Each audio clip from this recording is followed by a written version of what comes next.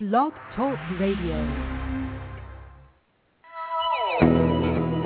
Good morning, good afternoon, good evening, no matter where you're listening around the world. This is Sedona Talk Radio. And hello everyone out there in the big world. This is Helena Steiner-Hornstein. I'm back with you yet one more time, and hopefully I will through the spring and summer and fall again. And I had such a nice time here before the show started talking to my guest, and we almost forgot the time. So I have Elaine Stoddard with me. And Elaine wrote a book about single moms, and I'd like you to talk about your book, and I will ask you questions, and it's really nice of you to be with me today. How are you, Elaine? I'm fine, thank you, and thank you for having me. I really appreciate it. Well, thank you so much, and I must say I loved your book. It was entertaining. Of course, at the time when you lived through all this, being a single mom and having all the problems with dogs and maids and nannies and everything else, it probably wasn't that fun. But reading about it afterwards, it was very, very entertaining. How come you wrote the book? Well, I had been saying to my son all along, because I was traveling and away from home a lot, and and we had different nannies, and some were good and some were inexperienced. Yes. And I kept saying to him, when I retire, I'm going to write a book about how we survived 7 nannies in 7 years. And he kind of looked at me and said, where you get this we stuff? I survived. That was good.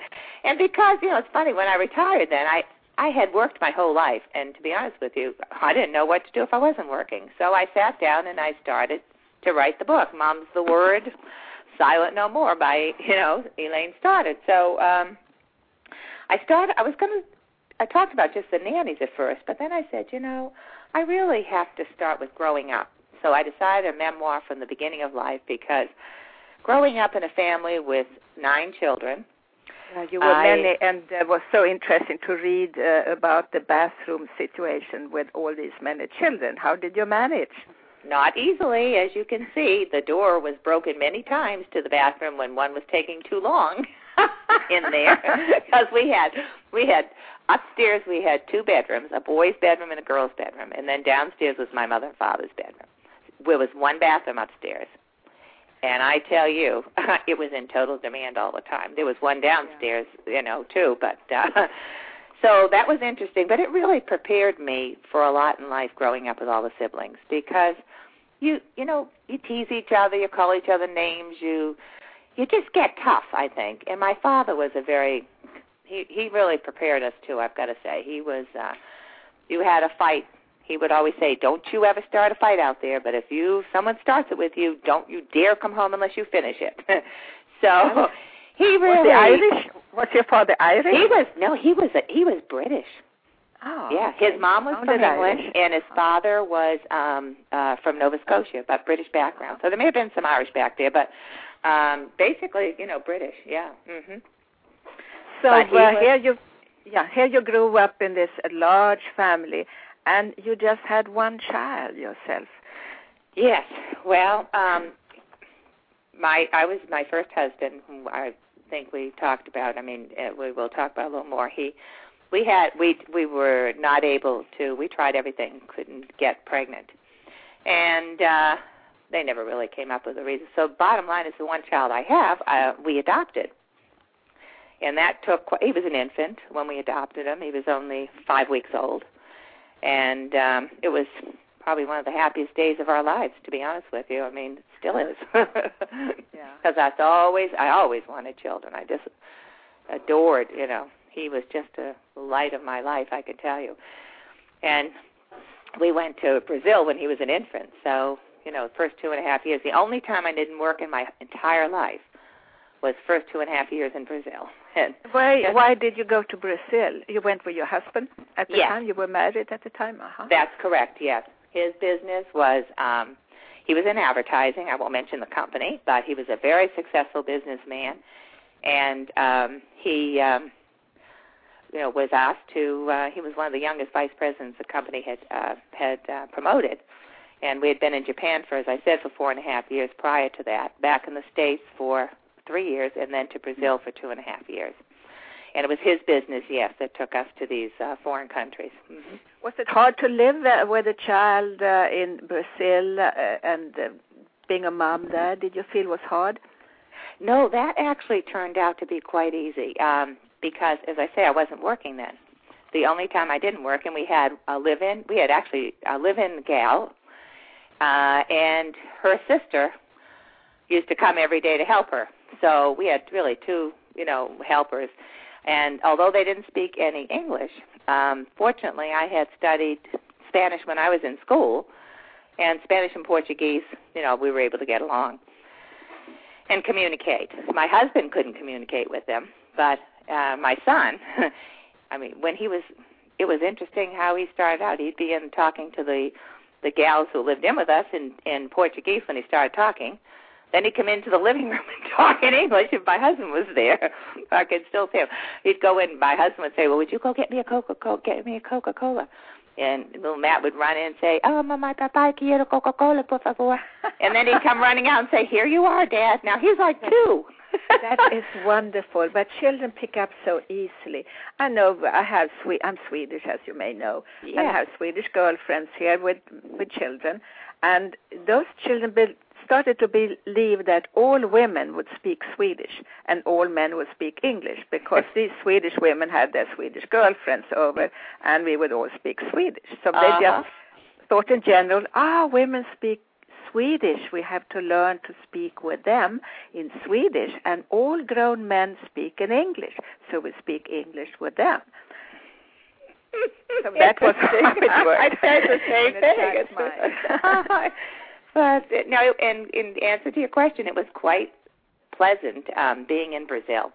I'd get up in the morning and take him to the club pool, and then when I was,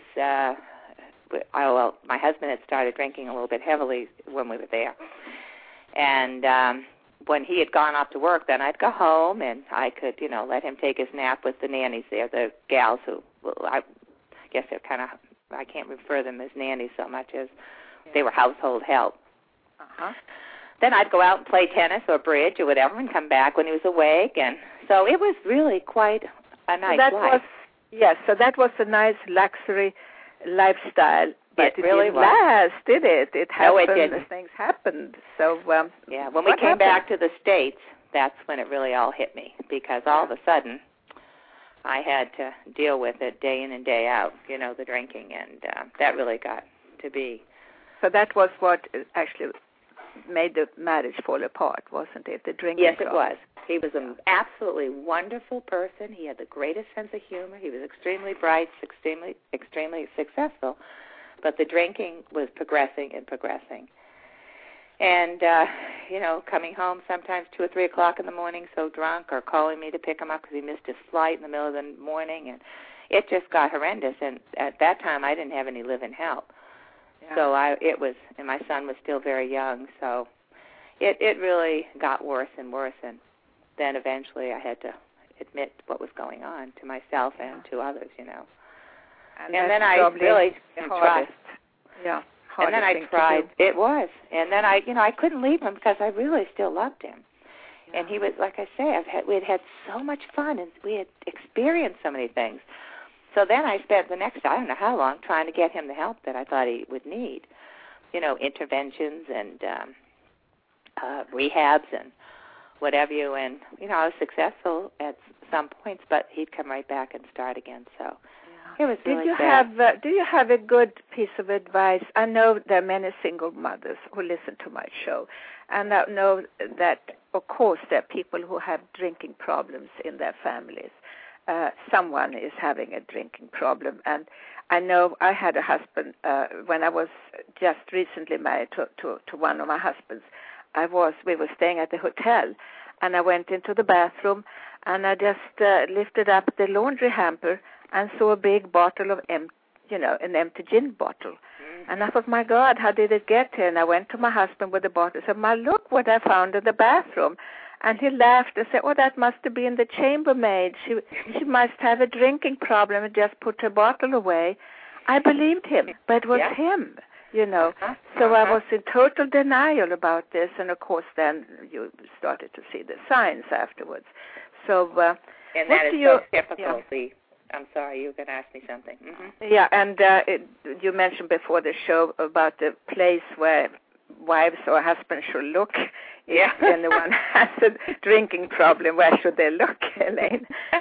Well, at one point I know, and I'd heard it was pretty prevalent places in the tank of the toilet. They could hide it there. That's after you've, addressed it, and they know and then the hiding starts taking place, and that keeps it nice and cool and out of sight, because not too many people open the toilet tank to look in. No, they really don't. So that's the place you can look then if you feel you have someone with a problem. Yeah. And what do you recommend for wives who have this problem in their family? Should they stay on and try to change the man, or vice versa? If it's the wife who has the problem, what should the spouse do? Hello? Hello? We got interrupted. Okay. And I hope she's calling right back. As I said, she would, because it does happen that one gets interrupted. And this would, and I will speak myself, if you have anyone with drinking problem out there. You cannot change a person who is drinking unless that person really wants to change. It's impossible to change a person who is not willing to change. It's up to them what it's going to be, like with everything else. And I'll see if she's back on. Hello, Elaine. Hi. And it was amazing. You just popped off. I don't know why, but it's amazing. I'm glad you told me that might happen. So It doesn't happen always, but sometimes it does. And I don't know if it's especially for internet radio or if it's just that it's me. My strong energy. I doubt that. Anyway, I guess you were saying what would I recommend. I think the thing that really opened my eyes was going to Al-Anon. Al-Anon is a group that meets to a group of people who are married to alcoholics or family members of alcoholics, and they really enlightened me as to what was going on and how I needed to, respond. And that's what brought me finally to, having interventions for him and trying to get the help that he needed. And it's very successful with some people, and unfortunately, it wasn't with my former husband, but it certainly was peace of mind in knowing I wasn't alone in this world. Yeah, and it's nice to know you're not alone. Yeah. So now you divorced him because you had a problem, and now you were a single mom. What was the first thing that happened that you realized after being a single mom? Well, I can tell you one thing I said to myself is that I am never going to get married again until I am financially stable myself, because I knew too many women that had jumped into another marriage to be taken care of. Yeah. And I said, I'm never going to put myself in that position. And I really was thinking I was going to wait till my son graduated from high school at least, because then that's another problem that marriages have, second marriages, finances and children of previous marriages. So that was my mindset, but I also made the decision that because my husband had a drinking problem and at that point had lost jobs and he was out of work, that I would have no income from him, and I did not want to move my son out of the town that we were in, because I thought it was just going to be difficult enough to, just to be in a divorced family. So that was my goal, to find the job that could financially support us to stay there where we were, and I lucked out and did, but as I said, unfortunately, it did require a lot of traveling, and it was a lot of international traveling as well as domestic. Australia, for 3 or 4 weeks at a time. That is as far away as you can go, That's right. As a single mom, and you had to leave him behind. That's of right. Course. So what did you do? I have to tell you the one thing with Australia, because that was the furthest that I had to go and the longest in the beginning. And the first time I went, I was beside myself, missing him, and, just the time span. I couldn't even talk with him for the most part. He'd be asleep when I'd be up. So the next time I had to go, I had a nanny that I did not trust. So I put my trip off until he was out of school and I could take him with me. And that's what I said to, the company. I'm not going until I could take my son with me. So I hired a lady, a gal, who was a college student, to come to the hotel to be with him. He was 11 at that time.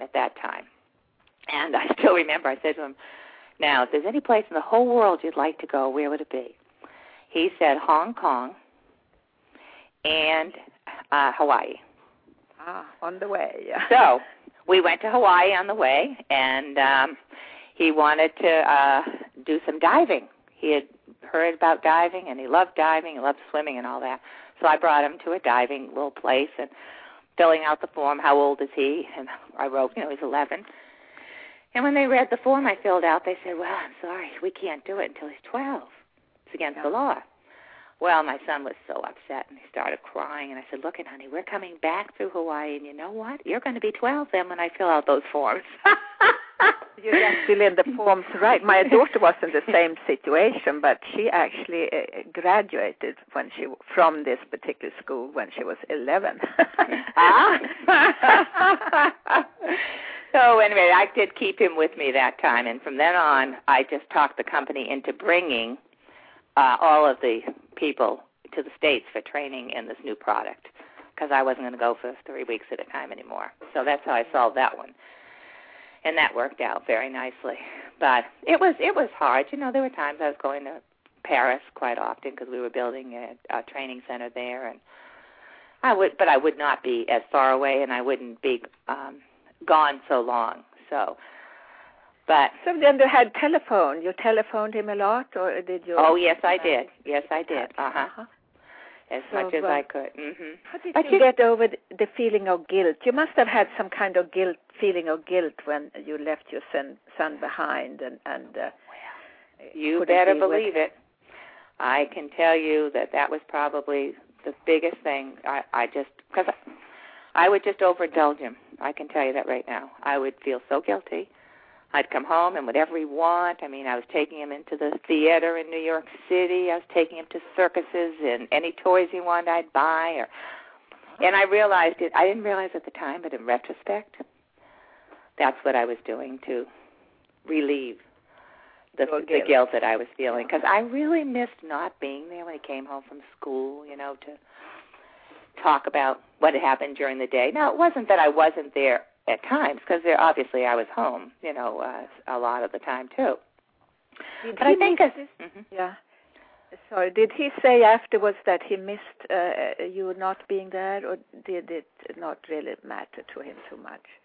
It mattered to him, but he didn't. I don't think he was able to verbalize it, except what would happen. What I started noticing was that when I was away on a trip, he would be sick and didn't want to go to school. So he'd be home. Oh, yeah. And that's when I connected, that was the way he was dealing with it, yes. That he didn't cope well. And it was the fear of, being alone. But and that's when I really, like I say, started cutting back on my travel as much as I could. I really did. Yeah. But I could sense, him feeling well. In fact, I remember one time, I'll share this with you. I haven't really shared this too many times, but... Okay, now it's just a few thousand. Yeah. Oh, my God. But because the names are all changed, I'm okay. He, one night, was putting him to bed, and he said, I could jump out that window and no one would even care. And really? Uh-huh. And I said, that's not true, honey. Why are you saying that? Anyway, we were up till about 2 o'clock in the morning, and going through this, he was feeling so alone. And I said to him, I want to tell you something right now. I will go in tomorrow morning and quit my job, and I mean it. And I will get something here locally that doesn't have any traveling. I said, now, you do have to understand that we may have to move, because we were in an expensive neighborhood, expensive area, town. And we talked about it, and I said, no, I'm serious. I really mean it. Make a long story short, after about 2 or 3 hours, the two of us sitting there hugging each other and talking and all that, he looked at me and said, Mom, you better get to bed because you got to get to work in the morning. He did not want to move. And that was the beginning of him changing. It was so interesting, you know. That is interesting. Yeah. So maybe this is what mothers out there also, they have to ask their children to be part of the decision-making. That's what you did, you know. Yeah. You put him in a place of responsibility. Yeah, I did, and I meant it. I'm not kidding you. I meant it, you know. So, how has he turned out now? He's a grown man now, I take it. Yes. And he is very successful, you know. And I can't say anymore. I mean, he's well-educated. Is he married? He's done he unfortunately is divorced, but he has a little boy, and he has custody of the little boy. So that's nice. So then he is actually a single parent. Yes, he is. Mm-hmm. And so it's in reverse. So he knows a little bit more how to take care of that. That's amazing how. Oh yeah. How fate does that. That he's now the single parent, and. Yeah, I tell you another part that's kind of interesting about that. I'm talking about Elaine. I'm going to get into the other funny stuff with the dog, but what was interesting another time is, you know, after my husband and I were divorced, my husband had moved to Florida with a woman, and he, you know, in the summertime wanted our son to come down and visit with him and here and da-da. Make a long story short, I felt very uncomfortable because I knew he drank a lot, and, you know, and so did this woman he was living with. So I saw a therapist. I said, what am I going to do? I don't feel comfortable. She said, well, if you hold him back from seeing him, he may end up blaming you, you know, when you're an adult. I mean, when he's later. Yeah. So I would let him go, but we had other family down there, so I knew I had some, you know, contact close by. But what happened twice in a row is that I ended up getting a call from my son because his father was drunk.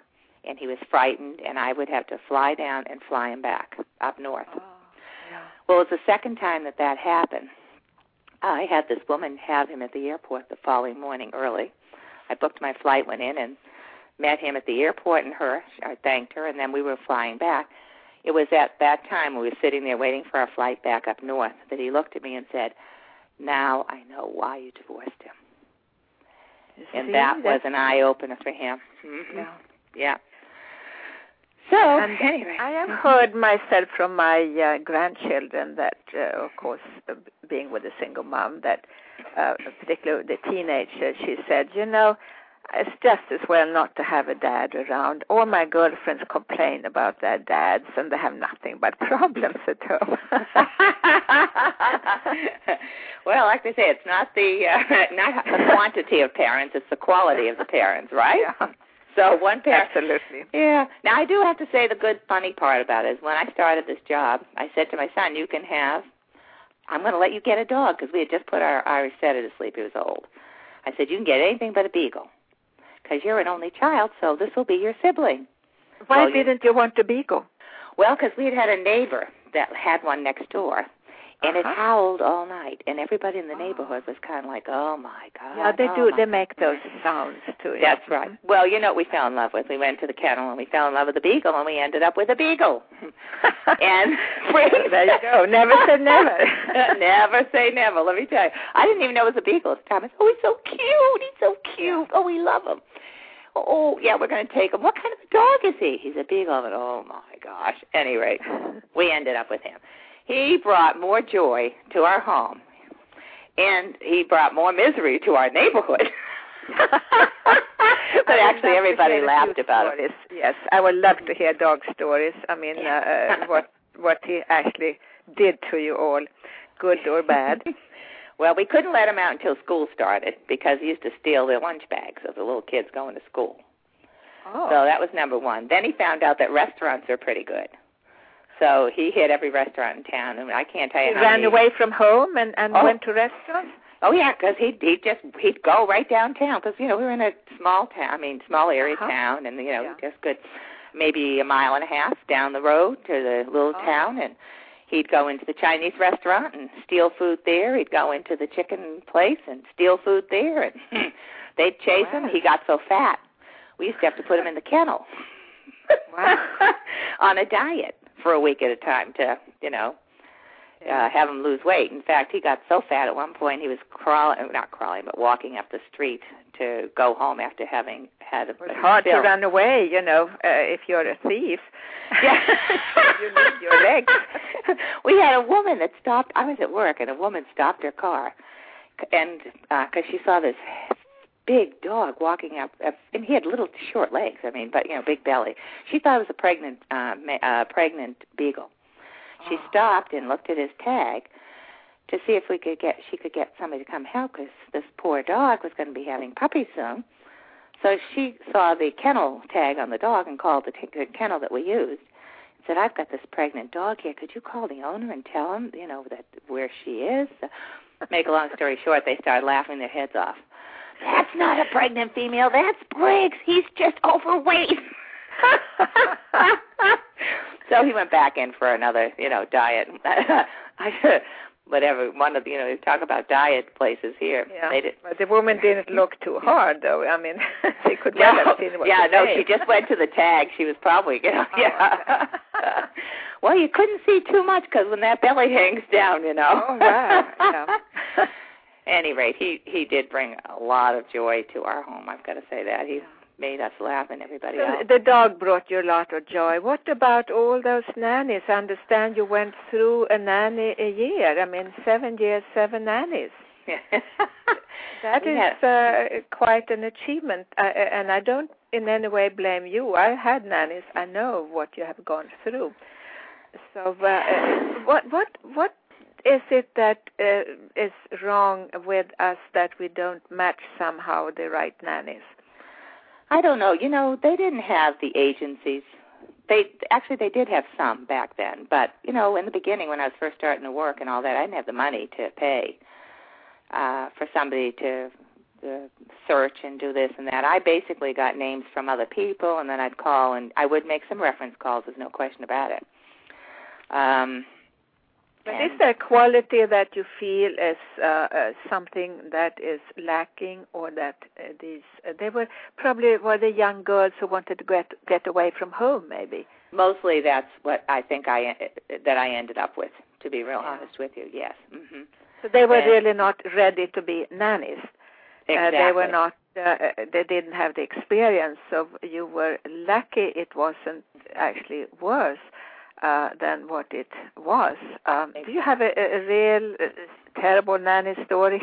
I saw several here, and well, I can tell you two that were a nightmare, but in different ways. One was it was the third nanny I had, and she was the daughter of a man that worked for my company, and they lived, in Europe. I'm not going to mention country on the phone. But. We had been working together in Paris and training stuff, and he called me one day and said, you don't happen to be looking for a nanny right now, do you? I said, yes, as a matter of fact, I am. The one I have now she was going to be leaving. It's just her year was up kind of thing. They would come for about a year. Yeah. And he said, well, my daughter would love to come. Yeah. I said, I can't believe how lucky I am. Yeah. Make a long story short, it was the most unlucky thing that ever happened. I only had her for like 2 months when I found out that she was a drug addict. She connected right away with drugs in Connecticut. Someone who was dealing with them. It was a nightmare to get her out. I waited till my son went to camp. I got him off to camp, and a friend came with me to stayed at my house until she came home. I'd called her father. I had her airline tickets and money and passport and everything, told him I was sending him home. He started crying on the phone. Yeah. He said, I'm so sorry. She was into it here, and I was hoping that if she left her friends that she would stop. And there goes back to that old geographical, change. You think a geographic change will change your way of living. The alcoholics do it, and, drugs. He was... Yeah. It was so sad. Yeah. It was really, really, really sad. So anyway, I told him, I'm sorry she didn't, and I felt badly for him, but she was on a plane, let me tell you, the next day. Yeah. And I was frightened out of my mind because she was hanging out with the people she was hanging out with. This is the thing, you know, they have those friends, and you Yeah. don't know what the friends can do to you afterwards. Exactly. But you had someone really wonderful. You must have had someone wonderful too. Oh, I did. The first one I had was wonderful, and the sixth one I had was wonderful. And you had a man? You had a young man? I had also? a young man. He was very nice. He was the fourth one I had. And he from was Sweden. You know, we have correct. a lot of listeners from Sweden. And okay. Well, my first two were from Sweden, and then my fourth one was from Sweden. Oh, okay. And they worked out well. They worked out well. Well, the second one from Sweden was the one that was the first one was wonderful. Oh, my gosh. Mm-hmm. I loved her. And she came. And I'm sure people in Sweden love to hear that. It's a very popular thing to go to work with a family for a year or so. I loved her. In fact, when she got married, she came back and visited with us, and she was wonderful. The second one was just very shy and had a lot of family problems. Uh-huh. And she really, it was sad. She was a nervous wreck and broke out in hives all the time, and then she turned into a sex pot. I think I told you that. And one day I came up, she was very cute. And she had on her T-shirt was, sleeveless with no bra. And that happens. That's what With a little boy, I kind of felt a little uncomfortable. But the boy I had from Sweden was very nice, too. He was the guy. He was very nice. But he was not very talkative, I understand. He loved to go in his room and just read, and that was the sad thing because he was reliable, and he was, I felt comfortable with him, safe and all that.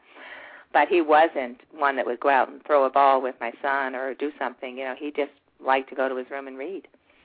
That's very Swedish, Swedish men, and I hope the Swedish men forgive me if you're listening to the show now, but they are nice for the family, nice homebodies, but they're not really good party goers. They're not joining the party that easily. Yeah. My experience of it.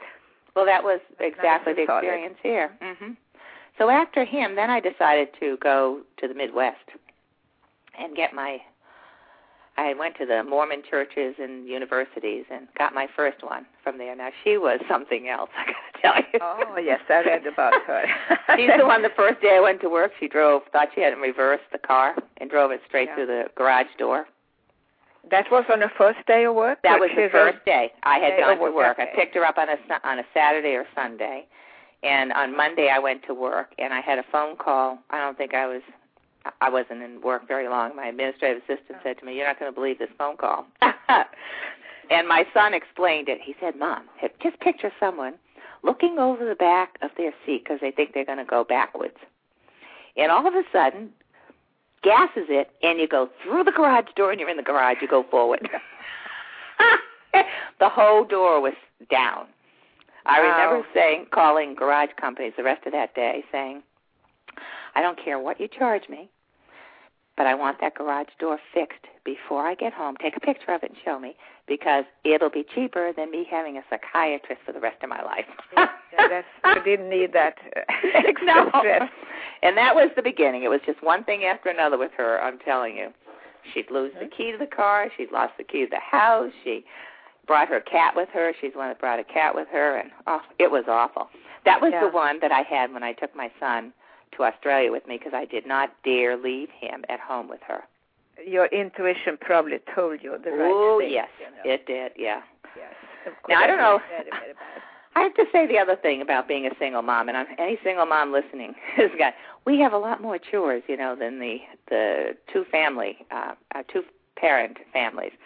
I mean, not only did we have the work and being with our children and, all of that, supporting them in every way, school and all that, but I also had the outdoor work in the beginning of my house, pruning the trees, mowing the lawn, and the whole bit. Sure.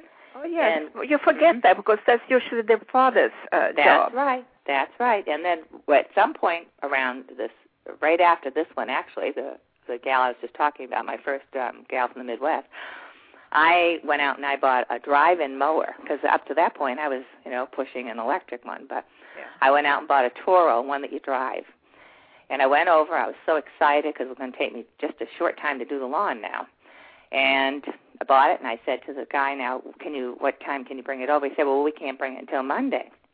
I said, wait a minute, I need it now because I'm going to work on Monday, and my lawn's really up there lengthwise. He said, we can't deliver it until then because we need a flatbed. So I said, okay, I'm going to drive it home then. He said, you can't drive a mower on the streets. I said, oh, no, watch. So I called a friend of mine, and I said, would you come and meet me at the store I was at? I want you to follow me because I'm going to drive my lawnmower home. Well, I thought we were in stitches. The guy that I bought it from, he was like, I'm not even going to look. I don't even want to look. Well, we took off. We drove, it was about 7 or 8 miles home. That's a long way. It was a long way, and she was behind me, and everything was going okay. I put sunglasses on and a hat because I didn't want anyone to recognize me driving a mower on the street. So as I was almost home, and there was an elementary school there that was at the corner, and I said to my friend, I'll go through the elementary yard so I could just get off the street for a few minutes. So I did anyway, and as I went through the yard, there was a police car parked. And he looked up, and I guess he thought I was mowing the lawn at the school. Yeah. So I thought, oh, my God, what's going to happen? Anyway, as I got off and was going over the bridge, yes, he saw that I wasn't doing that, and he pulled me over. He said, what do you think you're doing? I said, well, I need to get my lawnmower home because I need to mow my lawn before I go to work tomorrow. Yeah. He said, you can't drive this on the street. I said, oh, please, officer.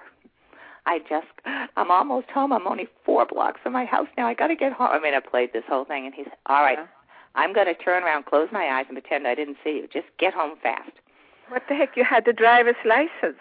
I had nothing. Let me tell you again, in out loud. He gave me a break. I got home. I was so excited, opened the garage door, and as I did, put it on forward, and I drove it, hit my car that was in the garage, and dented it a little bit, so... Yeah. But that was the greatest thing I had from that point on. I'd just get out and whiz through the yard, But that's another long-winded story about single moms and, the extra things they have to deal with. Now, when you're a single mom, are you treated differently by the other moms who have, who have husbands? I've heard this from other single moms that they feel that, those mothers who have their husbands and everything, they kind of look at them in a special way. Did you notice anything of that? Well, I had, the friends that I had were good friends that I'd had for a while.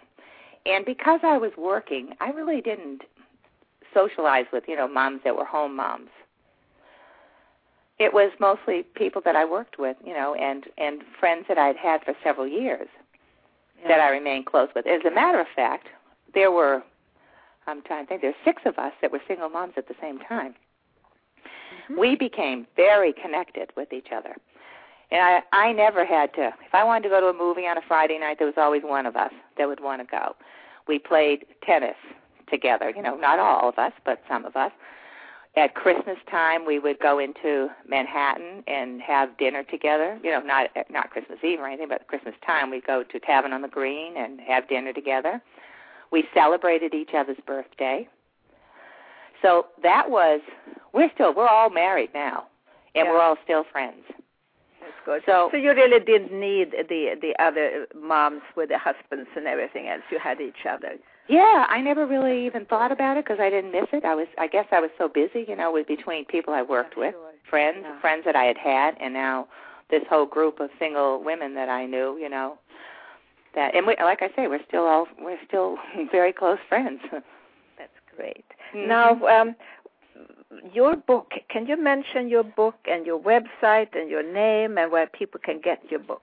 Oh, I would love to do that. Plug for yourself. Yeah, plug your book. Thank you. Okay.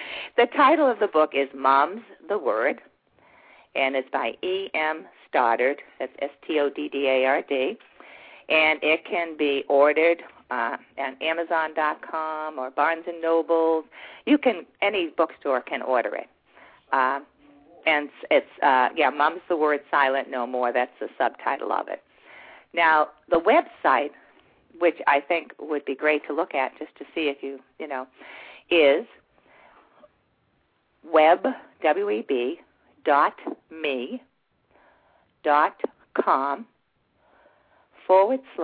/Mums the Word. Now, that's the website where I have the picture of the book cover, author's history kind of thing, and some of the references and write-ups that I've gotten or whatever, and pictures of the dog. And I would love for any feedback. I mean, also my, just to, they have anything to say about the book and comments, I would love to hear them. As I say, I had written this. Can you give that website again, because, it was a little bit more, with a / and so on. Maybe it was a little hard to remember. Okay, it's web.me.com, and then // Mums the Word. No spaces or anything. Mums the Word, that's the title of the book. And Mums is M-O-M-S. M-O-M-S, the Word, you're right. Thank you, I appreciate that, yeah. So people are not always, you feel you're going to, I include myself in that. We feel, oh, yeah, I remember that, and then after the show you forget it. Oh, yeah, exactly. I know that. I just, I hope they remember it. It really is. I mean, it's funny because when I wrote it, like I said at first, I really was writing it for the family, more than anything. And then they gave it the Reader's Choice Award, the Editor's Choice Award, the Publisher's Choice Award, and I said, wait a minute now. Maybe I ought to start thinking about, marketing it a little bit. And then everybody that's read it has just, I've really gotten good reviews, Yeah, so, the book is good. This is very nice. This is a book I would keep, if I have a guest, I would put it on their bedside table. For them to read. It's a pleasant book. It's not, those books that makes you feel bad. No, it makes you feel happy, although you had your struggles and everything. It's not a critical book of anyone. And that's nice. You're not criticizing anyone. You seem to just be a matter of fact with a sense of humor about everyone, even if you were put in the spot here and there. Which you were. Exactly, and it's funny because, I always used to say it's not what we're dealt in life, it's how we deal with it. Yeah. And I think that the sense of humor really helps everybody through difficult times. I still have people saying to me, they email me, I miss your laugh, And I guess I've laughed a lot, I just, in spite of it all, I always look for humor and joke with people, and part of that was the way I grew up, I think, But it makes such a difference to, we have hard times, but we need to laugh about these things too. And that's very wise of you to say so. Yes, we have to laugh about our difficult times. Otherwise, you cannot really survive it. Now, your son is now a single dad. What is the difference, do you think, between a single dad and a single mom? Is it tougher for one or the other? I think it is. I really do.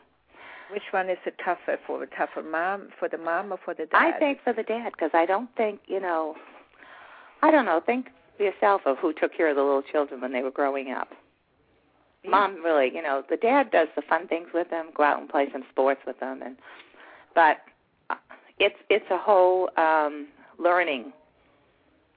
It's a whole learning experience, I think, that they can obviously successfully complete. But most men don't end up as single dads. Usually, the moms have the children. Yeah.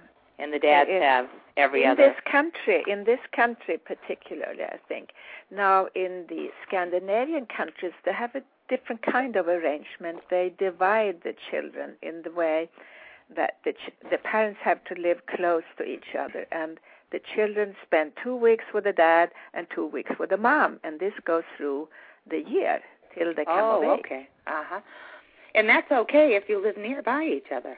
Yeah. Mm-hmm. But in the States, it doesn't work, of course, when you are different cities and different countries and everything else. But and if mom, that's the thing that it's hard, because if mom is being supported or has a job right there near his, see, all that comes into play is how we're going to be financially taken care of. Mm-hmm. I mean, I know people that are divorced and if the wife's working, she's living in one area because that's where she got a job. She needed extra to make ends meet. It depends on the finances, a lot of it, too. And I think Americans are much more spread out, don't you, business-wise? Oh, absolutely. It's a bigger country. Yeah. And it's different, natural. Yeah, when I grew up, my family was all around me. Nobody, I was in Boston, and my family were all in Boston area. But what happened after that is so many of our large companies were transferring you, to Ohio or to California or to Florida. So the family moved, but then if there was a divorce, the wife may want to be close to her family and go back there.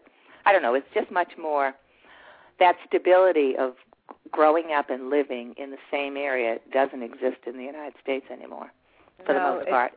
I think, and here you have a bigger choice where to go afterwards. Europe, you stay within your country, but here you don't have the same need to stay within the same state. You have the whole country to choose from. So what is the thing you can recommend out of your own experience to a single mom? Oh, boy. Well, I guess that I've said it before, but to have a sense of humor, and it takes you through the most difficult of times in life. And to prove to yourself that you can make it on your own before you jump into any other relationship. I think that's very important, too. I really do. What you said right now is very, very good. I've seen it with others, and I see that the sense of humor is not always there. They are too busy to laugh at their situation. They're too busy and too tired to laugh about things. They think this is not funny. This is hard. So you did a really good thing when you said, when you realize sense of humor is very, very important. It truly is. It truly is. I mean, it takes you through those difficult times, like I say. And again, not only for single moms. This goes for all everybody. Of us at all times. Yeah. Exactly. In fact, it's funny because I still keep in contact with a lot of, my old friends that live all over the place. And I think I just said it, but this woman said to me, she was catching up with me. I used to work with her husband at the company and got to know her and her family well, and they live out in the Midwest now. But she said, I can't tell you how much we miss your laugh. We don't laugh enough here. Yeah. And it really hit me, I thought, because everybody in my company, and no matter where I go, they all say, I knew you were in the store, I could hear you laughing. Now I know I'm a little loud. Or when I was in my company, they'd say, I heard you on the elevator on the first floor. Yeah. But, I mean, obviously I have my tough times, too. There's no question about it. But I think the laughing or humor balances it out. It's very important. Yeah. And that is what I say, the spiritual side, of your, asked you, I think, in a letter, did you have some kind of spiritual connection? Well, the sense of humor that you're using, the laughing at the problems. That's part of being spiritual, Yes. People feel, or they believe that, be spiritual, you have to be serious. No. You have to be open. You have to have fun. Yeah. I always, and my religion took me through some very difficult times, too, I can tell you. And I can't tell you how many times I've said, I told you I went to Al-Anon. In fact, I met my husband today in Al-Anon, the one I'm married to now. His wife had a drinking problem. Now, I knew him, and he knew my son for years, growing up because of Al-Anon. Yeah. There's two funny stories there. I got to tell you, not funny, but I was, he came to my son's first communion and confirmation and all my friends and family, and then he was divorced. People would say to me, how come you're not dating him? I said, well, I'm not interested in him. Well, we're just friends. And so one of my friends said, well, do you mind if I date him? I said, no, not at all. So then one day what happened was my son was on his bicycle, and his dog, the beagle, was behind him, and his friend on his bicycle. And one of the young boys on our street, who had just gotten his driver's license, hit him head on with the bicycle. And I was on my way home from work. The ambulance were flying by me. The police cars were flying by me. I had no idea what had happened. I got home, and the dog was crying. He was going, I thought the dog had been in the fight. Make a long story short, my son's friends came to the front door. Are you there? Are you there? Matt's been hit by a car. Well, I tell you, my heart. By this point, he was in an ambulance in a coma. Oh. Now, one of my friends called my husband today and said, I thought you'd want to know that Matt's in the hospital. And I don't remember what my name is in the book because it's not my real name, but Elaine is there, too. Yeah. And he came to the hospital and stayed there all night with me.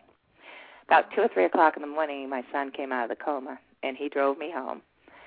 And that was the beginning of us dating each other. And it was so funny because when he finally proposed to me, he had first asked my son if it was okay. Oh, that's so nice. And then he said, and what had the son said to that? Absolutely. And so he had my son with him as he proposed to me. And then my son gave me away at our wedding. And my son said to my husband today, he said, now listen, I want you to know there's no return on this gift. No refund. There's no refund on this gift. Yeah. He told him when he had asked him about it, he says, I was waiting for you to figure it out. So that was a wonderful thing, just waiting. Because he said to me, my husband, I knew you would not be interested in anybody unless they loved your son as much as they loved you. And I do. Yeah. And that was, that was so wonderful. It made all the difference. That's a good story, yes. What does it take to be a good mom, not in the eyes of the world, but towards your son? What does it take to be a good mom to your son that will make him feel that you are good? You mean growing up or in their adult growing life? Up. Growing up. Well, maybe even now. Yeah. I think one of the things was really sitting down and talking, together.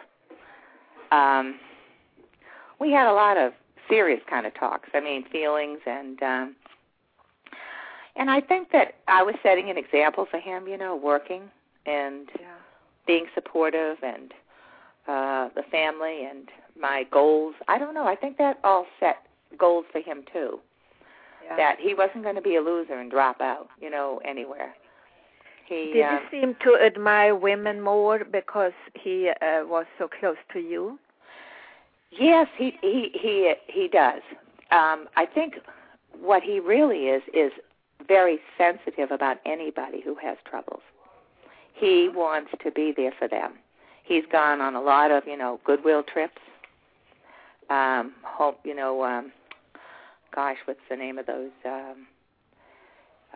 Where you go and build homes for people and he's done a lot of that volunteer work for different groups. He's I'm so bad with memories about the names of the areas that he went to. I know which one you're meaning, and I cannot humanity. What is it? I know the name too. I have it. He's done several of those. I mean, and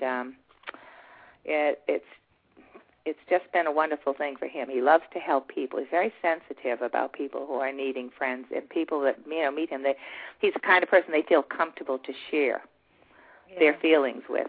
So that, and I think, is there an advantage for a son, particularly, to be raised by a single mom? I'm thinking now, and I said so on a different show where I had a man who had also been raised by women, and he felt very, harmonious about life. And our President Obama was raised by women, and as we all know. And way back, there was a president in Germany who really cleared Germany of all the old stuff and everything, and who was a very, very good president, Mr. Willy Brandt. Right. And he was the son of a single mom, and she was not even a wed, she was always single. She was not even married to the father. And, of course, in Germany at that time, that was a great, an incredible stigma on him. But he moved ahead and he became a president at a very difficult and important time, and a very, very good one, too. Right. And I know the moms that you're talking about, they also had their own career and educated. Yeah. I think that makes a difference, don't you? Rather than someone that just maybe, absolutely. I don't know. Yeah. But it's important that you put a certain value on the one you are, and you do that in people's lives. You set an example. Eyes that you have a position work-wise.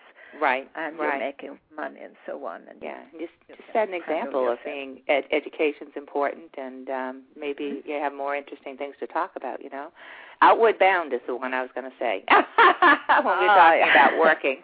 And he also went on when there was a hurricane in, where was that hurricane? Guatemala? No. At any rate, he's done a lot of, work in Turkey when they had the earthquake. He went out there and helped build homes and fix homes and all that. So he's traveled a lot. He's been all over the world. Is he in touch with his, his father died, that's right.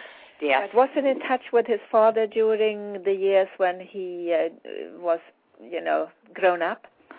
There were some times, but the drinking got really bad with, when he'd be getting. In fact, it's interesting to say that because maybe about 3 or 4 years ago, his father called him, and he was all excited because they had a very long conversation. And he called us and said, it was the first conversation he's had with him where that it was just wonderful, and he thought it would go on. Well, I think 2 weeks later, this father called him, and he was drunk and nasty, and so that was kind of the end of it. But when he was dying, he did spend time with him. He was in a coma, but he was holding his hand, and it was. He had the sense of a father in a way, so he had a relationship. That's great. Yeah. So it's interesting how life revolves, isn't it? Yeah. So now I think here that research has shown that there's some kind of myth about fatherhood, that it's not that important to the children if they have a good mother around them. Yes. And that's what we all believe. So people out there who come from families where you have the mom and not the father, and I say that to my grandchildren, no, you're okay, and they think so too. They are okay with that. So they shouldn't feel that they're missing out on anything. How is it? Did you have grandparents around?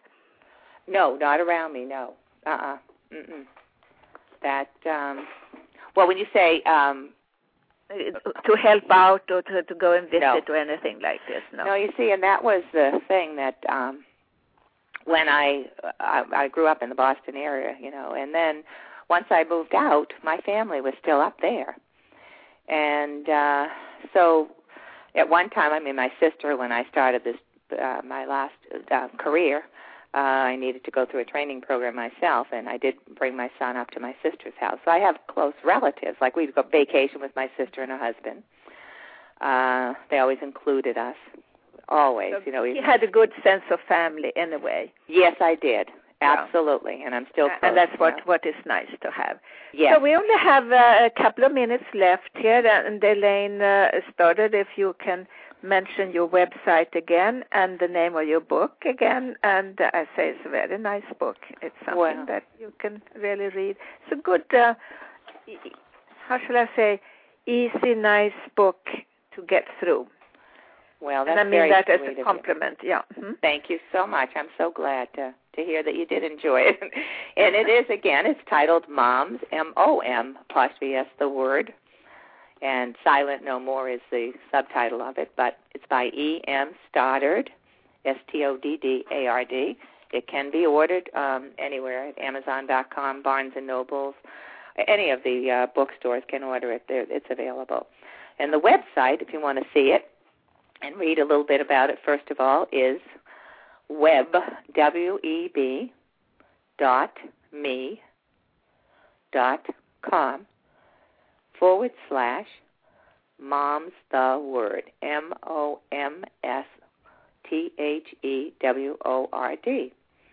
We got it. That's and great. I would love very much for you to get it, everybody, and read it. It's a good gift book. It's something you can give as a gift without feeling that people are not going to read it. They are going to read it. Oh, great. And they'll get a lot of laughs, like I say. Live through some of the real-life trials and tribulations and get some laughs out of it as well. So thank you very much. We only have 25 seconds left, and this is Helena Steiner-Hornstein, www.speakingtoyourheart.com, and you are welcome back next week at the same time. Thank you all. Thank you, Elaine, for being with me today, being my guest. Thank you for listening, and goodbye, bye-bye, world out there for being with us. Thank you. It's been a treat. Thank you so much. Bye-bye.